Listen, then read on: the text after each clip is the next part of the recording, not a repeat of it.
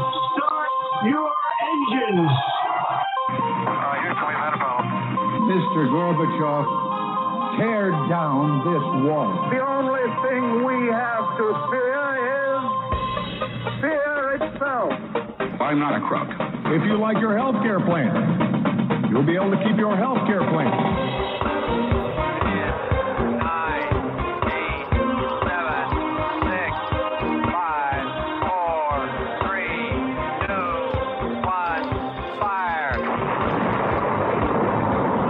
You're listening to Jim Paris Live, your source for the latest news on money, politics, prophecy, and preparedness.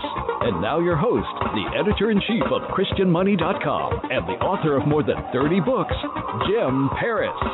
All right. Hello, everybody. Welcome to our guest segment. We're super excited to have him back with us. And I'm just alerting my producer who is in the other room. We still don't have Tony Ortega yet showing up here on the screen. But I want to tell people a little bit about him while my producer is working on establishing contact with Tony. Tony Ortega has a blog. It's called The Underground Bunker. And you can get there by going to TonyOrtega.org to get to his blog. And it's really interesting because every day he writes a new article about Scientology. And a lot of things are happening with Scientology. Of course, there's the Danny Masterson legal case, which he's been following very closely. Danny Masterson, of course, a Scientologist. But he also gets into some of the more well-known Scientologists. For example, Tom Cruise, John Travolta, and others. And I don't know, maybe like you, if you're somebody that has been really captivated by the Leah Remini show, which, by the way, is now on Netflix. I saw that today. I believe it was just today that the Leah Remini show, Scientology, The Aftermath, was added to Netflix. Now, there were other ways you could watch it, of course. Of course, back in the day when it was being produced and new episodes were coming out. But now you can watch the whole series. There were 3 seasons of that show. And I don't believe Leah Remini is going to be producing any more series. But if you have Netflix, you're now going to be able to go on Netflix and watch Leah Remini's show. All 3 years, all the episodes of Leah Remini's show has now moved onto Netflix. So that's exciting. And I'm told Tony Ortega is here. Good to have you with us, sir. Jim, sorry I'm late. No worries. I was talking a little bit there about Leah Remini's show now coming onto Netflix. I know there are no new episodes being created, but it looks like all 3 years is now on Netflix for streaming replay, which I think is exciting. Did you know about this? Yes, and it's, another audience. I mean, she reached a huge audience on A&E, but not everybody has A&E, and so now there's a whole new set of people that can call up each episode on Netflix. And I was checking it today to make sure it's all there. So very exciting. Yeah. And so what I like about that show, as far as like it being rebroadcast, is it's what we call in broadcasting evergreen content. That is, I don't think any of that would be considered dated to where someone wouldn't want to watch that now, even though it's not brand new, freshly produced content. Is that your memory of those 3 years, that is good information today, just as good as it was when it first came out? Well, especially the way they did it. I mean, they made it so that there's a lot of new information in those episodes, but it's just as fresh if you watch it today. I mean, the things that she's talking about even 4 years ago are exactly the same things that are happening now. And the people she portrayed who had been harmed and who were suffering, they're still suffering today. Yeah. So they're really timeless. And I think people will get, wrapped up in them. They're emotional. They have a lot of impact. So I'm looking forward to a whole new audience of people discovering them. And if you're just tuning in, we've got a lot of people watching us tonight on our live video feed, thousands watching on the live video feed, but then we've got also thousands on the audio feed. So our guest tonight is Tony Ortega, and he writes a blog every day about Scientology, every single day. And you would think maybe you'd run out of topics, but not the case. If you go to his blog is in my feed reader, and I see every day there's new content. You can get to his blog by going to TonyOrtega.org, and there's new content every single day. So I wanted to start by asking you about the election. I know, we're a couple of days away from the election. Do Scientologists get involved with politics? And I'll use the example of Kirstie Alley to kind of maybe answer my own question. Yeah, I mean, Scientologists vote, and they talk about it a lot. See, one of the big misconceptions people have about Scientology is they tend to have heard something about Scientologists not being online. Now, it's true that the Sea Org members who work all day and night don't have time to be online, but that's a minority. Most Scientologists are just like the rest of us. They're online all day. They're on Facebook. They're just very good at policing themselves and not looking at material they're not supposed to be looking at. But they are chattering with each other. And I know, people think, well, it's an organization, in California and Florida, it's probably a bunch of hippies. Most Scientologists lean right. Most Scientologists that I see talking online are Trump supporters, and they're voting for his reelection. Now, keep in mind, Scientology is a tiny organization. There's probably only 20,000 active members around the world today. Wow. So their vote really doesn't have much impact. Wow. I never realized it was that small of a group. I mean, especially when you consider how much money they have. I mean, I wonder if they ever did a math calculation, like what the net worth is of the organization divided by the number of members. That would be a pretty incredible. I actually did that one time, Jim. I wish I had those numbers right at my fingertips, but I did that, and it was incredible. And the reason I did it was, remember that news came out, I think it was earlier this year, maybe it was last year, about how the Mormon Church had this secret slush fund of just huge billions of dollars. Right. And but they actually have 20 to 30 million people around the world. So I divided that, and it turns out that the Scientology is still far richer per capita than the Mormons are. Yeah, like they could close the whole thing down and just divide all the money up equally, and then everybody goes off into the sunset. I mean, it sounds crazy, but it sounds like if you own stock as a member and you had a pro rata share for your 20,000th of the net worth of the organization, it might be a pretty significant amount of money. So let's talk about Danny Masterson.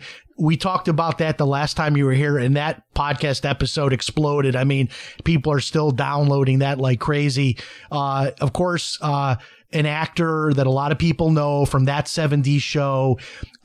These rape allegations are from years ago, but I think a lot of people were surprised when the criminal charges came. And can you kind of unwind for us where everything is on that now, the criminal and also the civil case? Yeah, I mean, he's facing some serious charges and serious time. He's being arraigned tomorrow in criminal court. He won't actually be there. His attorneys are going to enter his not guilty plea for him, unless they come up with another. They already delayed it more than a month. Maybe they'll find another, but it cost him a lot of money. He was charged for violently raping 3 different women over a period between 2001 and 2003. I know that at least 7 women came forward to the LAPD in their investigation that took 3 years. Wow. And he is being charged under California's strict one-strike law because there are multiple victims of forcible rape. He is looking at sentence of 45 to life. And it's very serious. And I know that he and his attorneys have tried to portray this as some bitter ex-girlfriends, which is completely untrue. One of the 3 women he did date for a number of years, but the other 2 that he's charged with raping, they weren't his girlfriends. One of them went to his house for the first time, and he allegedly raped her. The other one, she was at a party at his house. These were not girlfriends. These were. Do you have any sense of what the evidence of how strong? Of course, we want to say he's innocent until proven guilty. But do you have any sense of how strong the evidence is. In other words, here's a famous guy. He has money. If it's just 3 women that said, hey, he did this to us, 17, 18 years ago, and it's just that, is that all the evidence, or is there something more significant than sort of his word against theirs?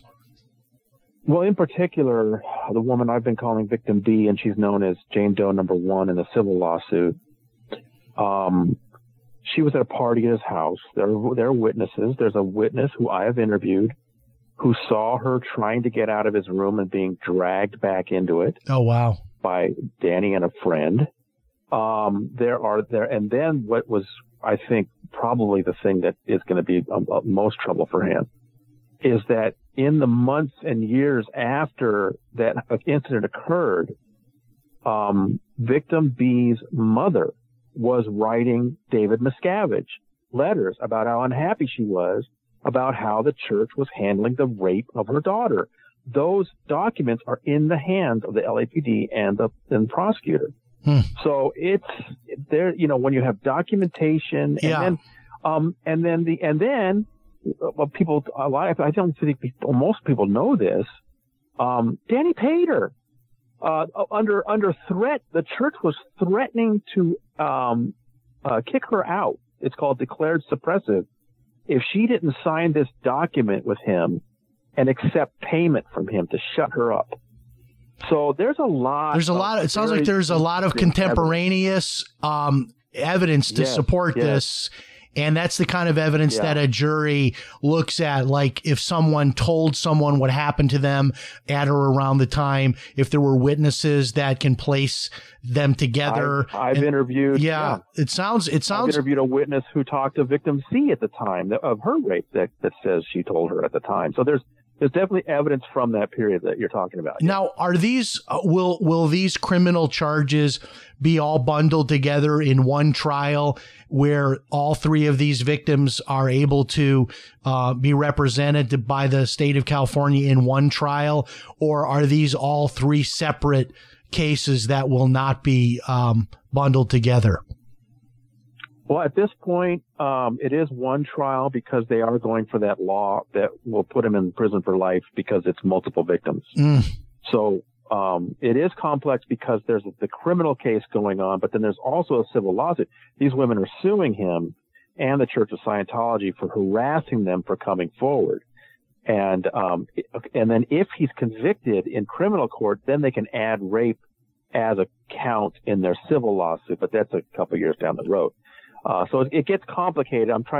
One of the things I do at the website is I keep people up to date on which hearings happening on which day. Yeah. Because we have a couple of different cases going on in different courtrooms. Yeah. So if you're just tuning in, our guest is Tony Ortega. We're talking about Scientology. And then in particular right now, we're talking about the Danny Masterson case. And in a lot of scenarios, Tony, if you've got a criminal case that's going, what they'll do is sort of freeze the civil case because they want the criminal case to have precedence, and then they'll let that case continue later. Is that what's happening, or are both cases having activity right now?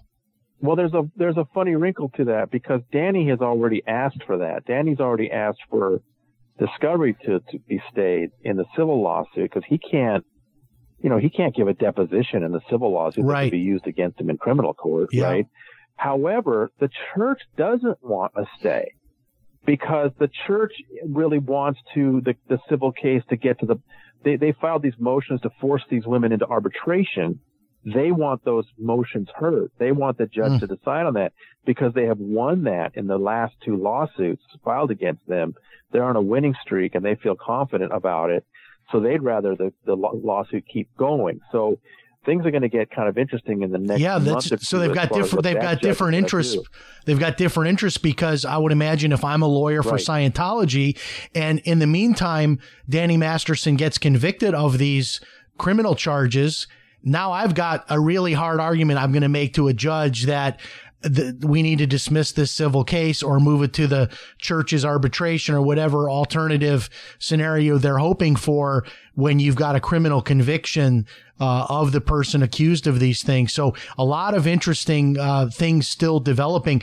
And as you said, tomorrow is the arraignment. So with everything happening in the news, it might not get a lot of coverage, but I'm sure people will be able to, get an update on your website as things progress. Tell me about this article on your site. You have top 25 people enabling Scientology. Of course, we might not have time to get to all top 25, but I see one face on there that I recognize, Charlie Rangel. So who are some of the other bigger names that we might recognize? Well, I've done countdowns in the past, things like people that are fighting against Scientology and various things. And this year I thought what I would do for a countdown is the people who are not in Scientology, but they're enabling it. They're doing things that help the Church of Scientology.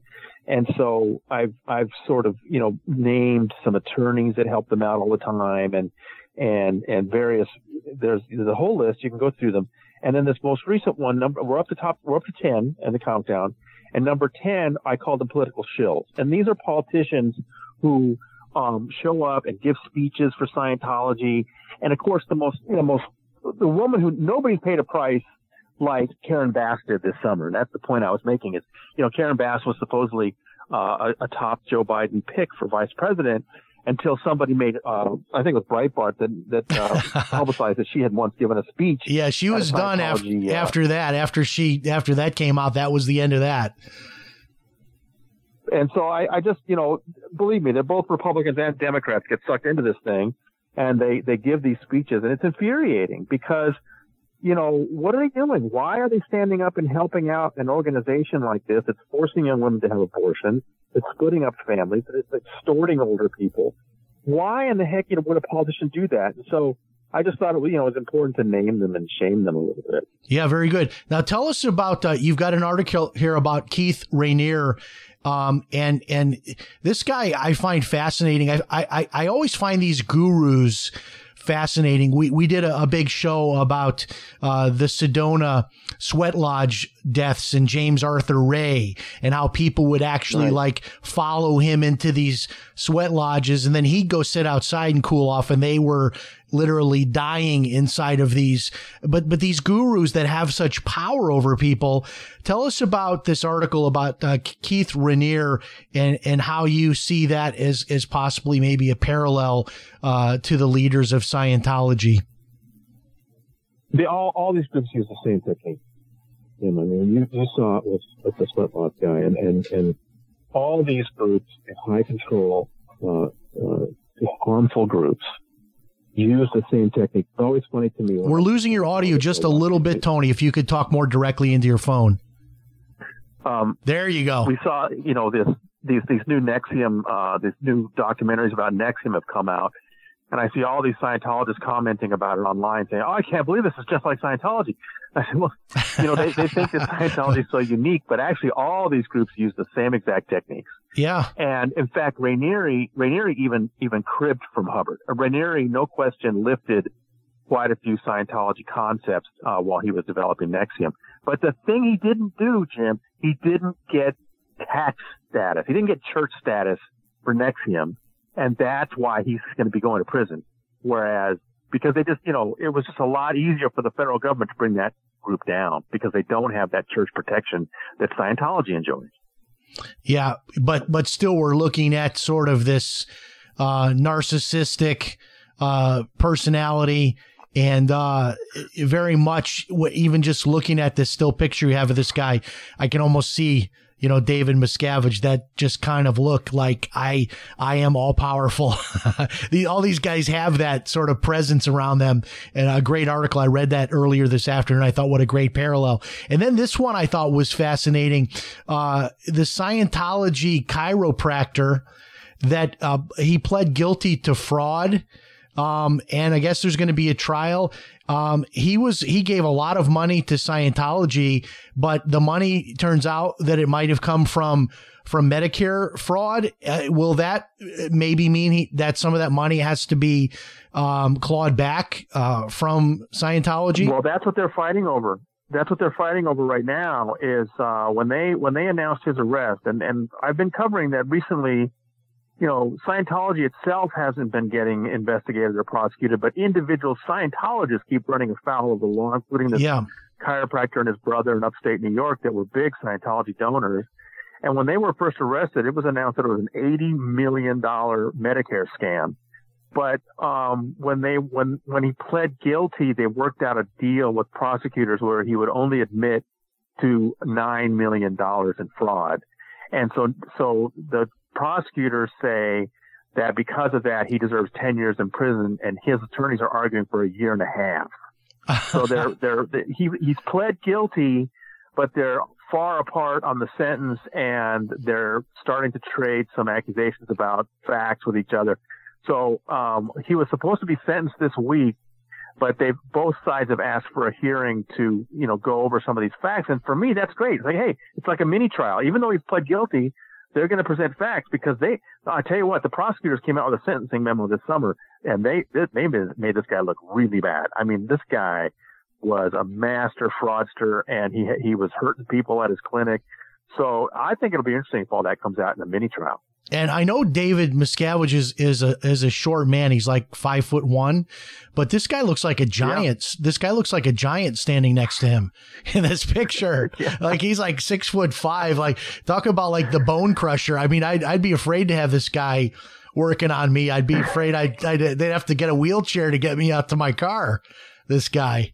Right. He looks like he's as tall as Tony Robbins. And then I thought this was fascinating because you had started earlier by talking about the idea that a lot of people don't think that Scientology is really, doing much online, and they're not really, all that into social media and so forth. But then you have this article about Scientology's sort of somewhat obscure social media presence, where this is used more to talk to each other within Scientology. So these are more like chat rooms just for those in the group, as opposed to like a Reddit forum where it's open for everyone to read and participate.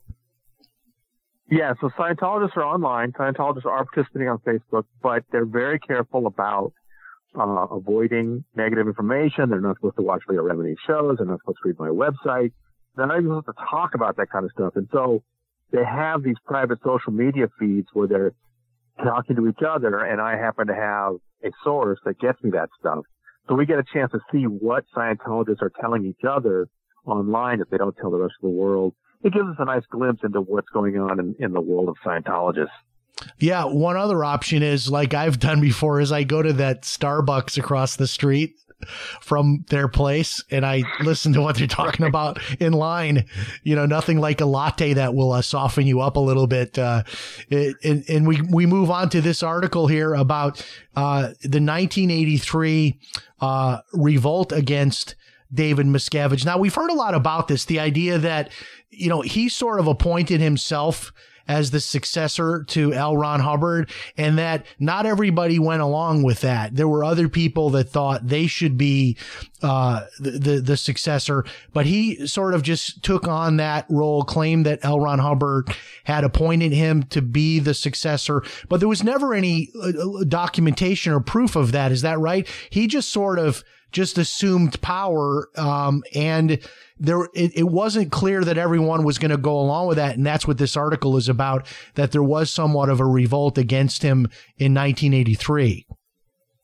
Well, that's interesting. It is interesting because this document just showed up. My friend, Mark Ebner, who's a journalist, also writes about Scientology. He found that and gave that to me. It's an interesting document because this is 3 years before Hubbard died. So what we're seeing is that there were people who really didn't like Miscavige and didn't like the power he was taking over, even before he became the supreme leader of Scientology. So I thought that was particularly interesting, that he was, developing some new ways in Scientology that not everybody was down with. But yeah, there's a lot of people have left Scientology in the last 20 years, and it's primarily because of him and his style. He's just a real martinet, really ruthless. And believe me, it was no picnic under Hubbard either. He developed all these policies about control, about snitching, but Miscavige is just really a hardcore guy and drives a lot of people away. So the people that are left are pretty hardcore. How did he actually gain control? So explain this to me in just layman's terms. Like, so one day you have L. Ron Hubbard dies, and then I'm sure there would be somewhat of a power vacuum, but how does he step up and then he's in control? He was clearly in the inner circle, but there were other people in the inner circle. Was he officially assigned before the death of L. Ron Hubbard by Hubbard to be his successor? And if not, how did L. Ron Hubbard expect the organization to continue on? Miscavige had been positioning himself for a long time, and he and Pat Broker had developed this bottleneck. Hubbard had just decided after his wife, fell on her sword and went to prison, and he kind of escaped all that. He went off and hid. He was in hiding the last several years of his life on a ranch in California. And so, but he still wanted to be in control. So the information that was going back and forth between Hubbard and Scientology was still going on, but David Miscavige and Pat Broker created this bottleneck where any information to get to Hubbard had to go through them. And so that's how they started to carve out a real sort of power for each of themselves. And then when it came to it, at the very end, Hubbard supposedly named Pat Broker and his wife Annie as his successors. I seriously doubt that. If you look at the document, it doesn't really, it's not very convincing. But basically then it just came down to a power struggle between Miscavige and Broker. And if you watch video of Broker, you can just see he doesn't have that ruthlessness that Miscavige did. So I think he just positioned himself in a place where he leveraged his power. He was in charge of information, which is everything in Scientology. And when it came to it, and Hubbard died in 86, he was there to just push Pat Broker aside and assume control.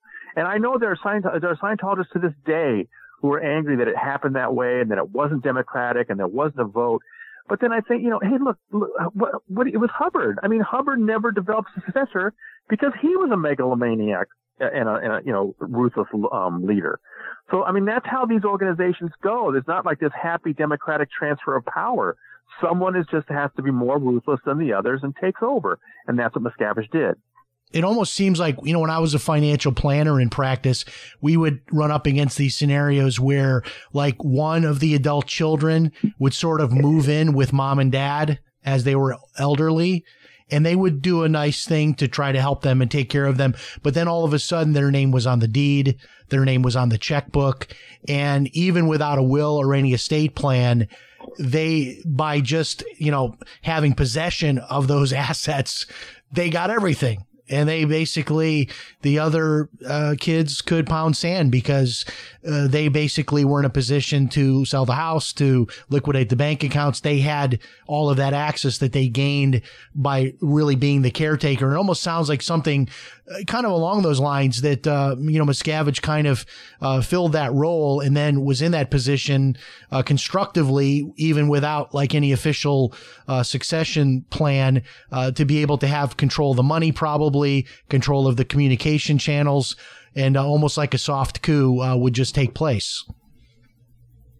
And Hubbard had spent years reorganizing and creating an organization where he could have this kind of shadow control of this massive organization, one man in control, so that ultimately when he died, it just took one other man to take that over, right? Mm-hmm. You see, because it was just that one set of reins that Hubbard had carefully crafted. So it's not that hard to understand that, once Hubbard died, then one other very ruthless person took over. And, I understand why some Scientologists are disappointed about that, but I don't, what can you do about it? Yeah, absolutely. Now, Scientology is also a thing in Australia. It's pretty popular in Australia. And I was reading an article that you have here today about a series by 7 News, which is a news organization down under. They've got a series called Scientology Black Ops, a series. And tell us what's going on with that. And apparently they're trying to get this series taken off the air. Do they have as much freedom of the press as we do here? They don't. They have laws that are not as good as ours about freedom of the press. And what happened was that Brian Seymour, journalist over there, a friend of mine, spent months putting together an excellent series. He had found some new dirty tricks that the church was up to, and specifically involving Tom Cruise and benefiting Tom Cruise. Tom Cruise, wow. Yeah, amazing new information. I was one of the people that were interviewed for the show back in December. I interviewed Mike Rinder and Leah Remini, Paul Haggis. And the next time I heard from him, he said there was going to be a 10-part series. I didn't know it was going to be a 10-part series. I was shocked, but it was for the nightly news. So, you know, when they say 10-part series, like a 8 or 9 or 10 minute piece in a nightly news show. So it wasn't like full-blown half-hour episodes or anything. Anyway, so they were supposed to reveal it all, to stream it all on July 14th at 7 News in Australia. So which is kind of sort of like CBS or NBC here in the United States, whatever. Yeah. And the day before, they had even put out a trailer, which I thought was kind of unusual, but they had put out a trailer. And then the day of, I was checking my computer to see if they had put those online, and they hadn't. And I started calling around and found out that they'd killed it.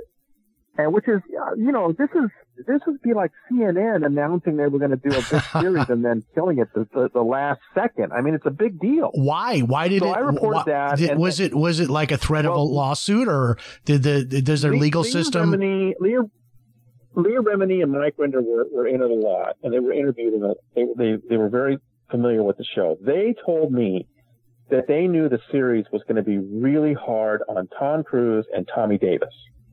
And they believed that they had gone to their friend James Packer, who's this Australian billionaire who was in Scientology for several years. He's no longer in Scientology, but he's still their friend. And their theory was that Packer had then gone to Kerry Stokes, who's the chairman of Channel 7. They're very close. And it convinced him to kill the series. I wrote that was their theory. I think it's a pretty good theory because we had heard that the lawyers at the network had all signed off on it. So that was killed in July. Then, and I didn't think anyone was ever going to see it. I was convinced because, you know, people were asking me, couldn't an American network show them? But no, it was Channel 7. They own it. They killed it. They're not going to give it to somebody else. I was convinced no one would ever see it. And then in August, all of a sudden, the episode started getting leaked to the internet. I was sent embed codes. I was sent embed codes by the leaker. And the Underground Bunker, my website, featured eventually, they came out every 5 or 6 days. Eventually, we featured all 10 episodes. And what I did was I wasn't sure if they were going to stay free or not. So I went ahead and went to the trouble of and made transcripts of all 10. And then eventually, after all 10 were out, and all of my readers had watched them and thought they were fantastic, then I got a letter from an attorney in Australia representing Tommy Davis. Now, he couldn't really threaten to sue me in America from Australia. And so he was just asking me for information in a letter that this attorney said was not for publication. So the next day I published it. And basically just told him to go fish.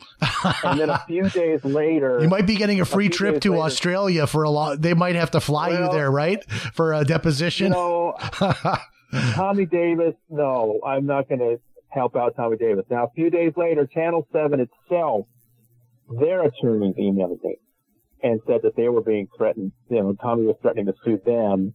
And so this was the first takedown request I got from them. I had not even heard from the network. Even though all 10 episodes were up, this was the first I've heard from this network, and they asked me to take down the episodes, and so I did. I took down the embeds. Again, I didn't leak this into the internet. The leaker gave me the embed codes, and I just put them on my website. Once Channel 7 asked me to take them down, I took them down. However, those transcripts are still there. Wow. Now, what would, with our remaining time, which is limited, what was like the major bombshell that came out of the allegation against Tom Cruise?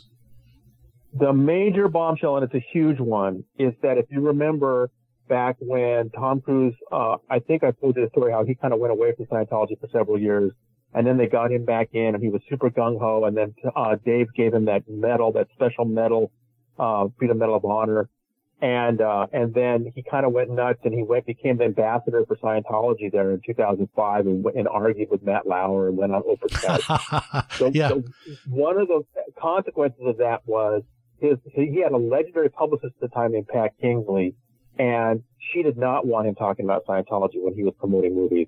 So they needed to fire her, and they wanted to make sure she would keep her mouth shut. And so for the first time, this series revealed that they basically blackmailed her, that Tommy Davis put together what he called a dirt file on her. And we have excellent witness to this, who was sworn to court testimony on this, that Tommy Davis had assembled a dirt file on Pat Kingsley so Tom Cruise could fire her and they wouldn't have to worry about her opening her mouth about it. So here's Scientology digging up dirt on one of the most legendary people in Hollywood, showing that they will go after anybody, even the most famous publicists in Hollywood. So it's a major story. Now tell us, for those people that don't know who Tommy Davis is, tell us who he is. Tommy Davis is the son of actress Ann Archer, and he grew up in Scientology. He was kind of a gopher for Tom Cruise for a while, and then around the year 2005 or 6, they made him the sort of face of Scientology, and for about 2006 to 2011, he was the major television spokesman for Scientology. He fought with Martin Bashir, and he fought with John Sweeney, and he went on CNN and said some silly things. But he became very well known pretty quickly by people that were interested in Scientology. And then he lost his job, and he left that job. He's still in Scientology, still a Scientologist. And he's a really fascinating guy. I have to keep doing updates on him every few months because my readers always want to know what the latest is. But he recently got married. He showed up in the book Melania and Me. Fascinating fellow, but he was not happy about this Australian series that revealed that he had assembled a blackmail file on Pat Kingsley. And so basically they told Pat Kingsley, okay, we're going to show you now all the ways we can burn you if you don't do what we say. That Tom fired her, and they wanted her to keep her mouth shut after she was fired, and here are the reasons why. And they had this a dirt file on her, he called it. And that's just like something out of a mobster movie, but wow. I mean, it's amazing though, because the more you hear about, this is why people have this insatiable appetite, because this is like, I don't know. I mean, everything from like, you've got, Jamestown, Guyana to The Sopranos. I mean, you got like everything, in Scientology. I mean, every storyline you can imagine, is in here. So I'm sure you don't run short of materials to produce a blog a day. Well, there's always something going on, man. Just come down to TonyOrtega.org and check it out every morning at 7 a.m. We got a new story, and we have a wonderful commenting community. And, there's so much happening right now. I can barely keep up with it. Before we let you go, okay, so we're in November. Anything happening with the organization? Are they still going to have these big gatherings coming up? I know there's a big gathering, isn't it, for New Year's or for Christmas, or around the end of the year they get together. Are all those being canceled because of COVID? They have been since March, yes, and they have not. They've been doing everything virtual since then. It's been tough on them because they rely on the very first in March they still wanted people to come down to the orgs, and they realized they couldn't do that, and so no, they're holding off on the events for now, and they're trying to do a lot of stuff virtually, and they've actually tried to use the pandemic as a public relations stunt for themselves. They've handed out masks and stuff, and then they claim they're part of the solution. And it's just, they're just desperate to get something right. But, no, they're still not holding big events, and I don't know when they're going to start. Well, a lot of things happening, and I think this Netflix carrying the Leah Remini show is a big win on a lot of levels. A lot more people are going to see that, and I was glad to see that the Netflix decided to carry that. I could see them saying, "Oh, we don't want to get in trouble or offend anybody," because that's a controversial show in some areas. Obviously Scientologists don't want it to run, but a lot more people are going to get to see the truth about Scientology and how bizarre it is. And if you want to get even more information, check check out the blog, The Underground Bunker, TonyOrtega.org, TonyOrtega.org. And Tony, we hope you come back again soon and keep us up to date on what's happening with Danny Masterson and the latest, which is always the world as it turns, right, with Scientology. Hey, I enjoyed being on the show. Always, it's fun. Thank you very much. Thank you very much, sir. Good to have you with us. All right, there we go. Tony Ortega. We always love having that guy on. I mean, man, oh man. I mean, just the crazy, crazy stuff going on in Scientology. And hey, Scientology people, if you're watching, if you want to have one of your top people come on, I'll give you the half hour to ask you all of my questions as well.